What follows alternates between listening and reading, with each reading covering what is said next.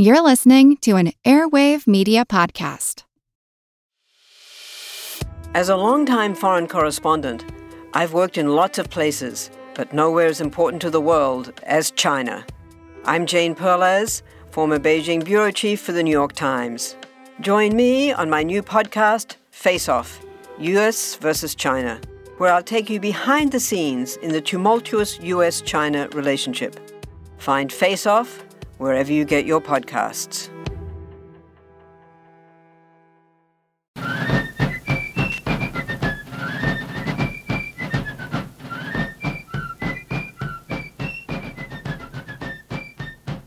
Hello, and thank you for joining The American Revolution.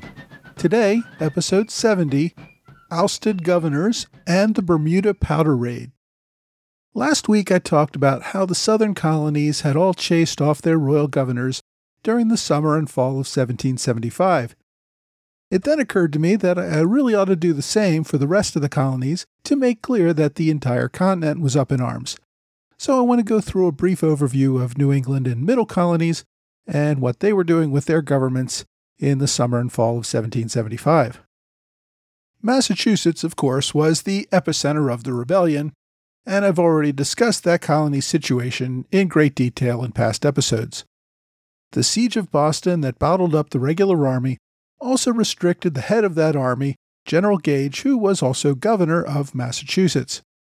In September 1775, London sent orders recalling the governor/general, requiring him to return to London for consultation. The governor left and, as it turned out, would never return, and I'll talk about this in more detail next week. But the bottom line is that outside of Boston, Britain had no control in the colony, and the governor had to leave. In New Hampshire, Governor John Wentworth faced increasing hostility from local patriots. He kept a low profile after Lexington and Concord, but on June 13th, a mob surrounded his house in search of a Loyalist militia officer. After that, Governor Wentworth and his family moved to the relative safety of Fort William and Mary. Now remember, that's the fort which the militia had little problem capturing twice in 1 week the year before. See episode 51 for more details. It still had a small military garrison, but now also had the backing of a Navy ship just offshore. Still, by August, the fort seemed threatened anyway. Wentworth sent his family to London and joined General Gage in Boston. The fort garrison left in September, leaving New Hampshire completely under Patriot control. Rhode Island had an elected governor, not appointed by the king, which assured some local popularity. Even so, Governor Joseph Wanton of Rhode Island was a Quaker and deemed too loyalist for the Patriot population. Governor Wanton won re-election in May 1775, just weeks after Lexington and Concord, although his new lieutenant governor, Nicholas Cook, was a committed patriot. Wanton refused to raise an army to fight against the British in Boston and refused to commission any militia officers. The Patriot-controlled Assembly did not impeach him. It simply decided that he was not governor anymore and allowed Lieutenant Governor Cook to assume the duties of the governor. Wanton remained in Rhode Island, maintaining a strict neutrality, and he continued to live in the colony as a private citizen until his death in 1780. Now, next door in Connecticut, Governor Trumbull was also an elected governor. And unlike Governor Wanton in Rhode Island, Trumbull gave his full support to the Patriot cause. Several of his sons joined the Continental Army, and he worked hand in hand with the Patriots in his colony to further the Patriot cause. As a result, he continued in office for another decade, and he would be the only colonial governor to transition to state governor. There was, however, no royal authority in the colony. Now, New York was a little more complicated.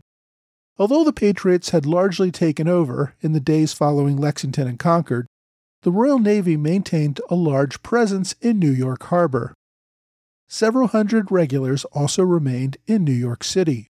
Royal Governor William Tryon had taken a trip to London in 1774.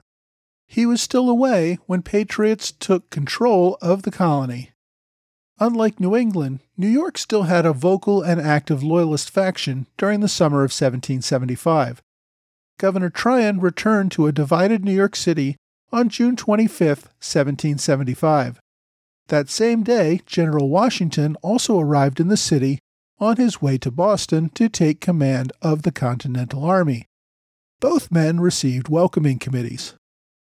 Tryon realized that he had lost all political control, but attempted to serve the king as best he could. He remained in the city, but under the constant protection of a small detachment of regulars. On July 20th, patriots under the command of radical New York leader Isaac Sears seized the contents of the Royal Armory at Turtle Bay. They turned over the munitions to Connecticut for use in the Patriot cause. The raid was an embarrassment to the Royal Navy still sitting in New York Harbor. The British went on alert for future Patriot efforts to seize munitions. On August 23rd, a raiding party under orders from the New York Provincial Congress attempted to take control of 21 cannon from the battery stationed at the southern tip of Manhattan, what we today know as Battery Park.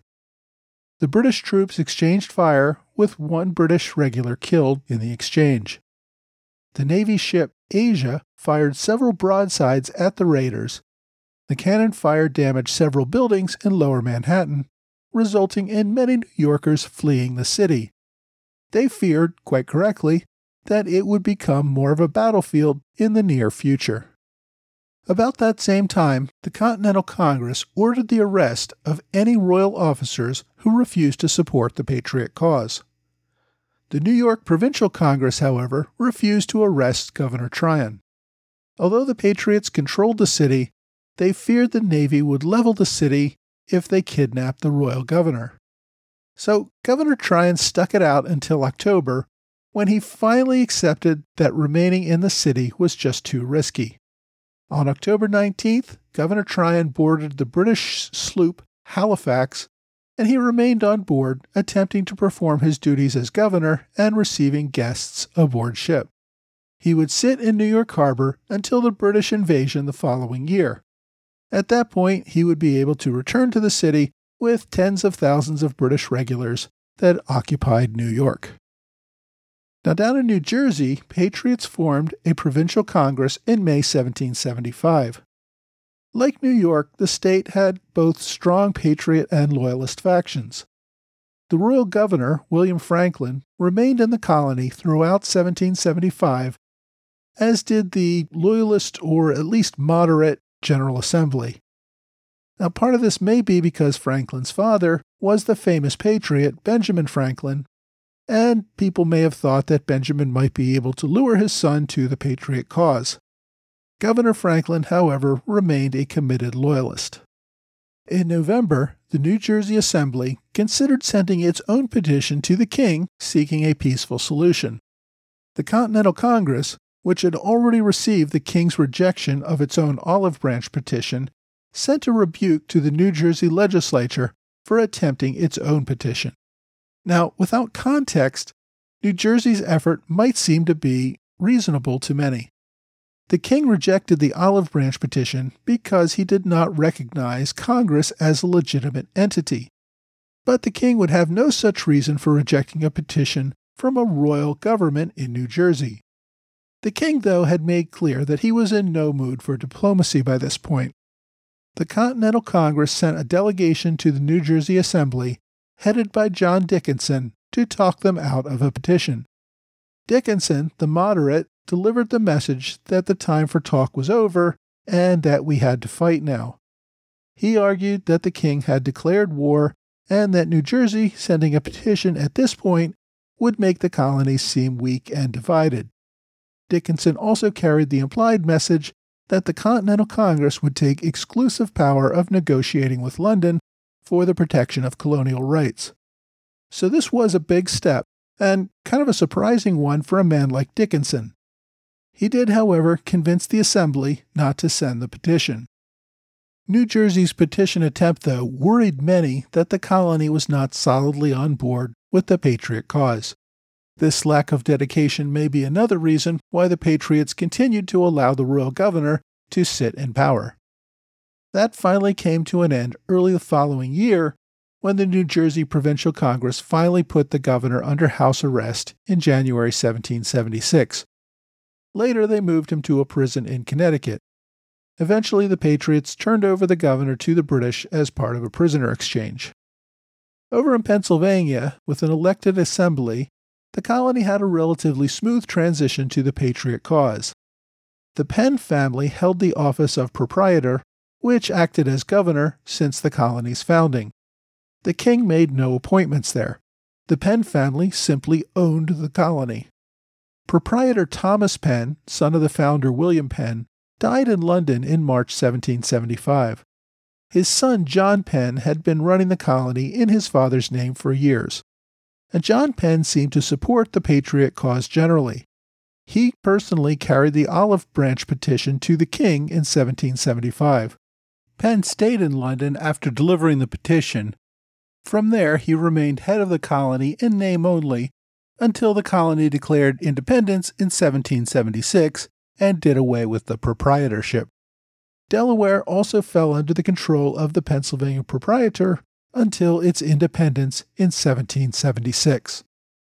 But again, there really was no royal authority in either of those colonies. Maryland royal governor Robert Eden had been born in England, but had married the daughter of Maryland's proprietor, part of the Calvert family, and was pretty well respected in the colony. He had been supportive of colonial rights since taking office in 1769, but as governor, of course, he could not support armed opposition to the king. The Patriot-backed Annapolis Convention took effective control of the colony in 1775, and they asked Governor Eden to step down. Though he refused to resign formally, he took no steps to prevent the Assembly from running the colony as they saw fit. When the Continental Congress ordered his arrest in the fall of 1775, the Assembly refused, allowing him to remain as nominal governor. Eden stuck it out until June 1776 before finally boarding a British Navy ship and returning to England. Okay, so with that, I think I've covered all 13 colonies that would eventually found the United States and shown how they were either entirely or mostly under Patriot control by the end of the summer of 1775.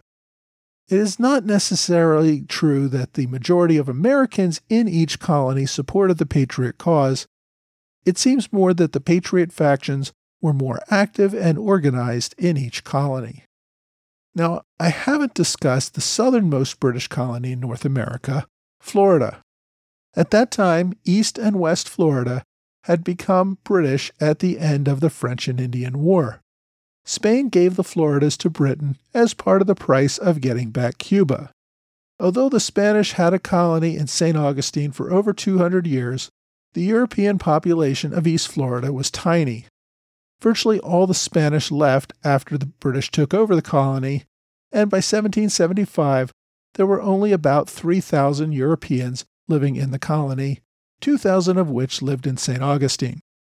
Now over in West Florida, which centered around Pensacola, they had a population of around 6,000, but this was far more removed from the rest of the colonies. So I'm really only focused on East Florida here. The British Army kept one regiment at St. Augustine as its southern command. But really no one was flocking to the colony in any great numbers. Floridians did not seem to share the outrage of their fellow colonists to the north. They had willingly paid the stamp tax and other taxes that had created the showdowns in other colonies. The small population of planters showed no interest in being part of any rebellion. The royal governor, Patrick Tonin, served without interruption until the end of the war. As a result, Florida remained firmly in the Loyalist camp, and over the course of the war, many Loyalists, particularly from the southern colonies, would flee to Florida, increasing its population to around 17,000. But in 1775, Florida was a much tinier backwater. General Gage even ordered part of the single regiment left in Florida to provide reinforcements for him in Boston. As a result, the British military presence in Florida sunk to a token level of a couple of hundred men. In addition to being a destination for fleeing Loyalists, St. Augustine would serve as a prisoner of war camp during the Revolution. And later in the war, the Spanish would begin looking at ways to recover Florida, and that, of course, will be a topic for future episodes. In 1775, Florida remained pretty quiet. One exception to this came on August 7th, when an armed sloop from Georgia called the Commerce discovered a British transport vessel named the Betsy that was sailing to St. Augustine with a large supply of gunpowder. The Commerce spotted the Betsy at night and came alongside her with only a few black crew members remaining above deck. The watchman of the Betsy assumed that it was a cargo ship run by slaves and did not alert the sleeping crew. Once alongside, the Georgians captured the crew and unloaded 170 barrels of gunpowder before making their escape. Now, the only other North American colony under British control at this time was Canada. And I'll get into more details about that when I discuss the invasion of Canada.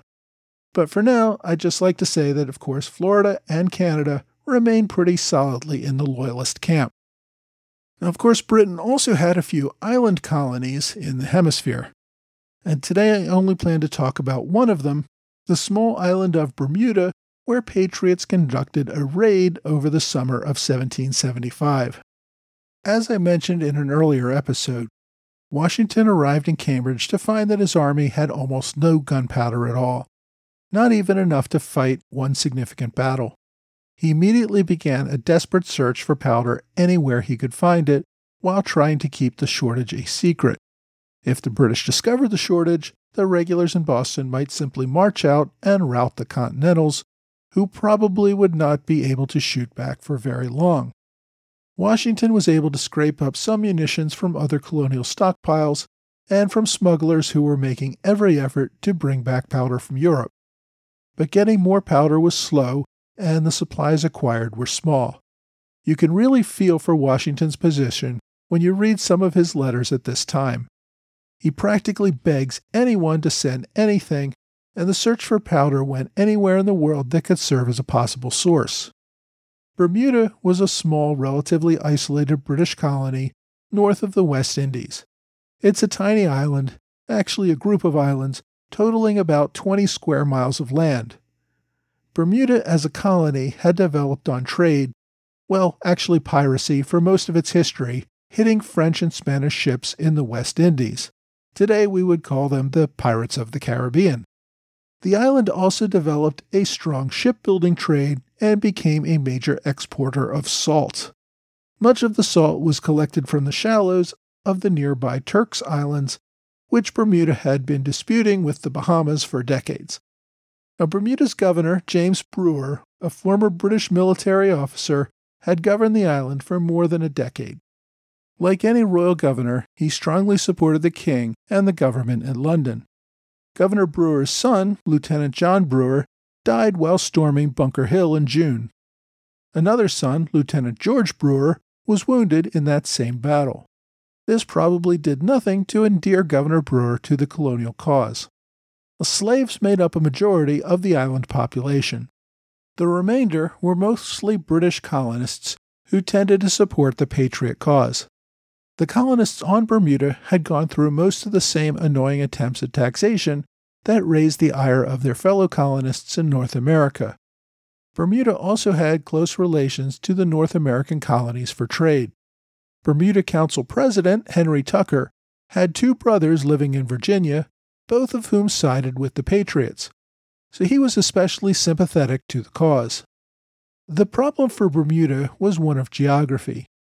Even though many on the island supported the Patriots, they could not join the Patriot cause because the British Navy could very easily cut off the entire island. The island was completely dependent on outside trade for food. Bermudans imported nearly 90% of the food they ate, and almost all of this food came from the North American colonies. Once the Continental Congress banned all trade with the British West Indies, Bermuda had to find another source of food or face massive starvation. Most of the other islands in the West Indies were also net importers of food since they mostly grew cash crops. So trading with other British islands wasn't much of an option, and trade with anyone outside the British Empire was also banned. Now, Henry Tucker had his brother in Virginia start a correspondence with Thomas Jefferson about the problems the island faced without trade. Eventually, Tucker's father, also named Henry, traveled from Bermuda to Philadelphia to meet directly with the Continental Congress on the issue. Tucker met in informal discussions with Benjamin Franklin and Robert Morris, who both sat on the secret committee set up to secure munitions for the Continental Army. They assured Tucker that if he could provide munitions, they would be happy to provide food for him to bring back to Bermuda. In July, Congress passed a general rule that ships bringing munitions would be exempt from the trade embargo. This law did not single out Bermuda, mostly because they didn't want to bring attention to them, but it was clearly done in response to Tucker's negotiations. Now, Bermuda, of course, could not simply send the powder to the Continental Congress without getting in big trouble with London.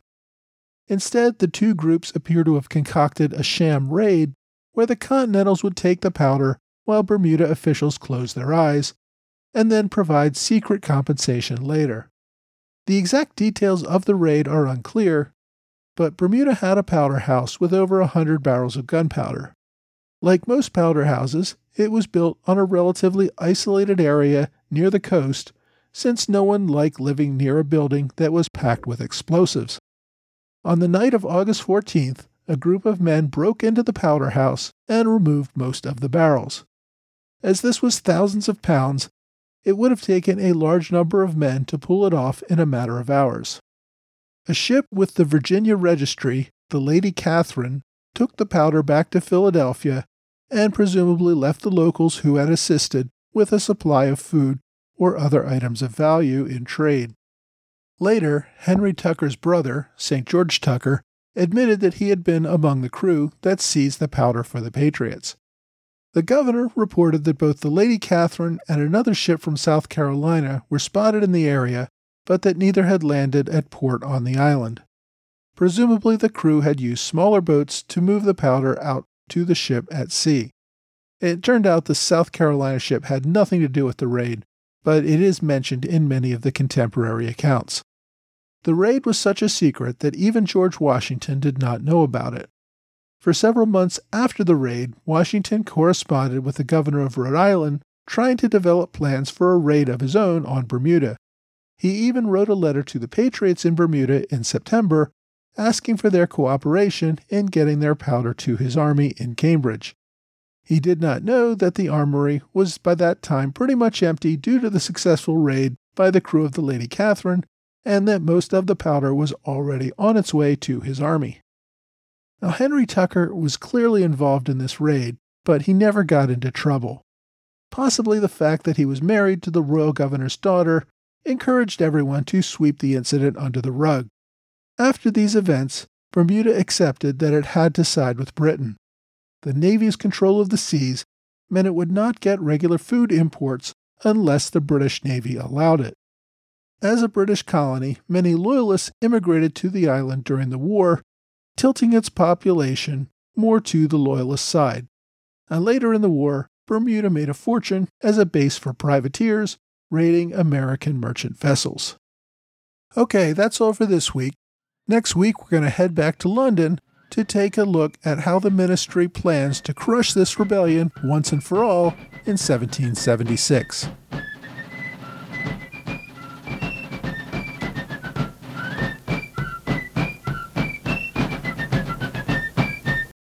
This episode is brought to you by eBay Motors.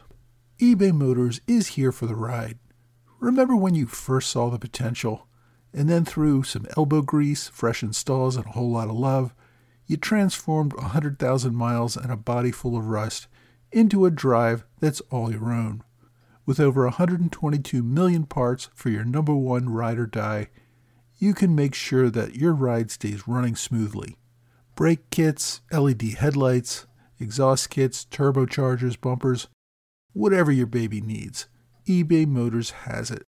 And with eBay Guaranteed Fit, it's guaranteed to fit your ride the first time, every time, or your money back. Plus, at these prices, you're burning rubber, not cash.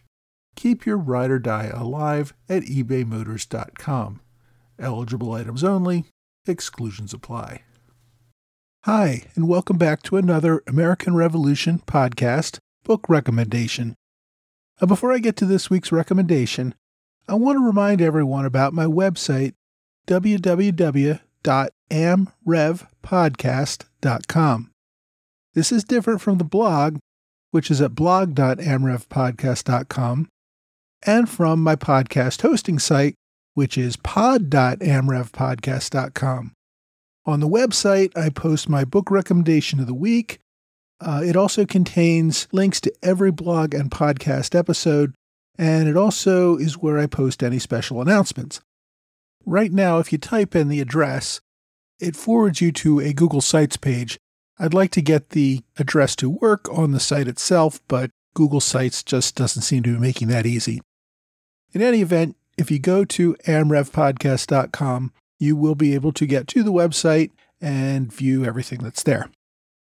Now, much of today's episode was an overview of the New England and Middle colonies, which, along with last week's look at the Southern colonies, shows just how quickly things had turned ugly for the British colonial rulers. Royal authority got pushed aside quite easily.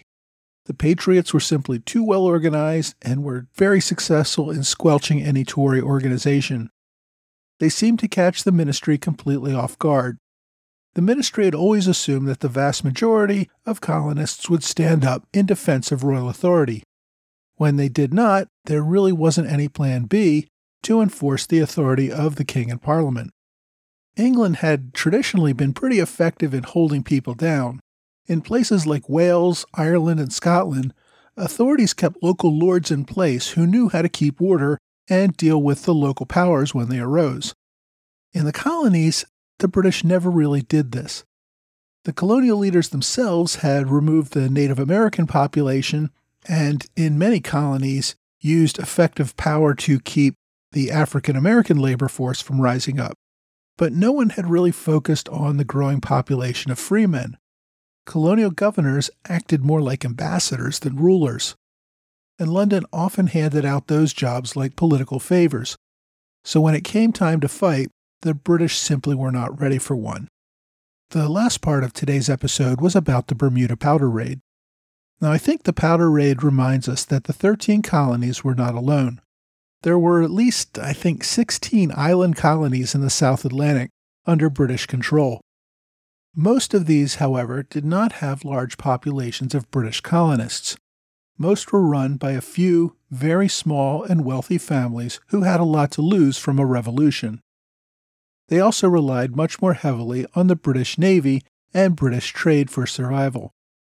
So Bermuda's initial relationship with the colonies in rebellion was really an exception. The island colonies were not willing to risk everything for a war with Britain. That's what makes the Bermuda Raid an interesting side note to the war.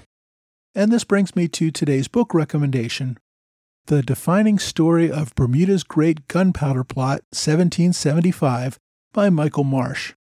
Now, I'm afraid this book wins my recommendation by default. It is literally the only book I could find that covers the Bermuda Gunpowder Raid in anything more than a passing mention. The book itself was self-published in 2016 and is only 136 pages long, and it covers some topics beyond the Bermuda Raid. Even so, it is the best I could find and seems to cover the topic better than any other books. I know this is a relatively obscure incident and that there are not a great many records, but I really do wish there was something better.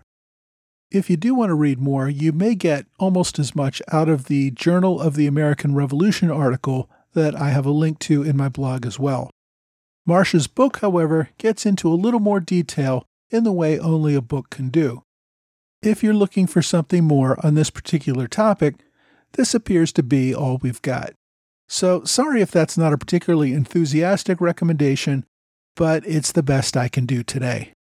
That's it for this week. I hope you'll join me again next week for another American Revolution podcast. What does Sputnik have to do with student loans? How did a set of trembling hands end the Soviet Union? How did inflation kill moon bases? And how did a former president decide to run for a second non-consecutive term? These are among the topics we deal with on the My History Can Beat Up Your Politics podcast. We tell stories of history that relate to today's news events. Give a listen. My History Can Beat Up Your Politics, wherever you get podcasts.